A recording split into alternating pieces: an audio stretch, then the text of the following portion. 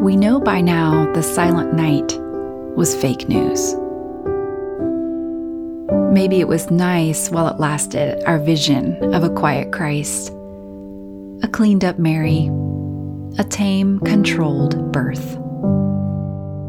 Maybe it's the picture we would prefer.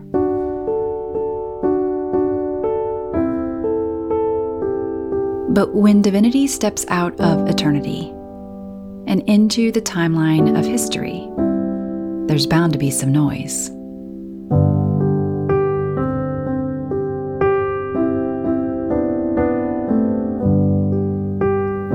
While it's true that the life that grows in the darkness may be silent before it bursts forth, rare is a silent moment once the life begins the passage from the womb into the room.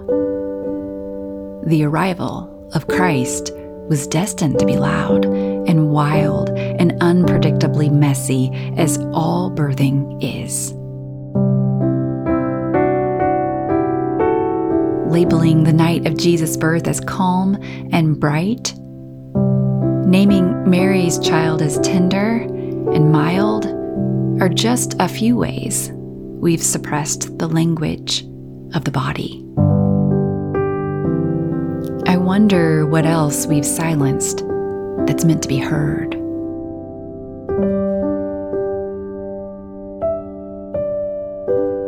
Where else have we sanitized that which is by its very nature messy?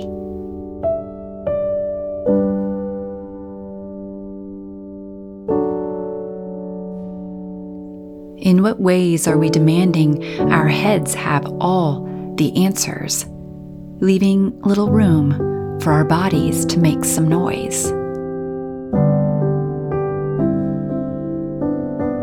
It makes sense why we've done it. When we know everything, we don't have to feel anything. In the knowing of a thing, we make it angry, but it's in the feeling of the thing that breaks our hearts. And so it makes sense we might try to avoid our hearts in exchange for our heads.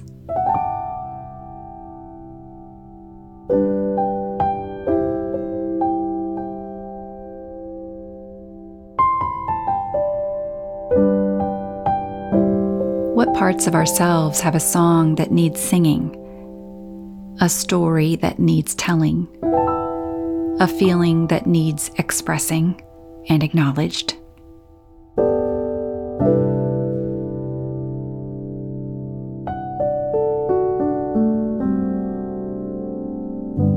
What has been hushed too often, quieted too soon, ignored without a hearing, or silenced because of fear?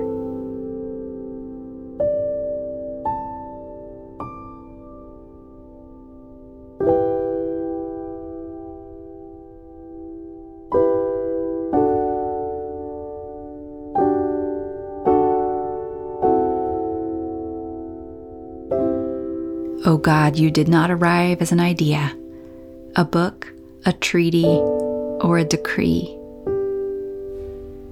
O Christ, you arrived as a body, full, fleshy, and warm.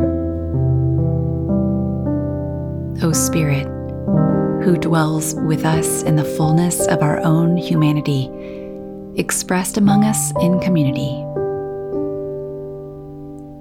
O Holy Trinity, shine your three-in-one light in the silenced corners of our lives.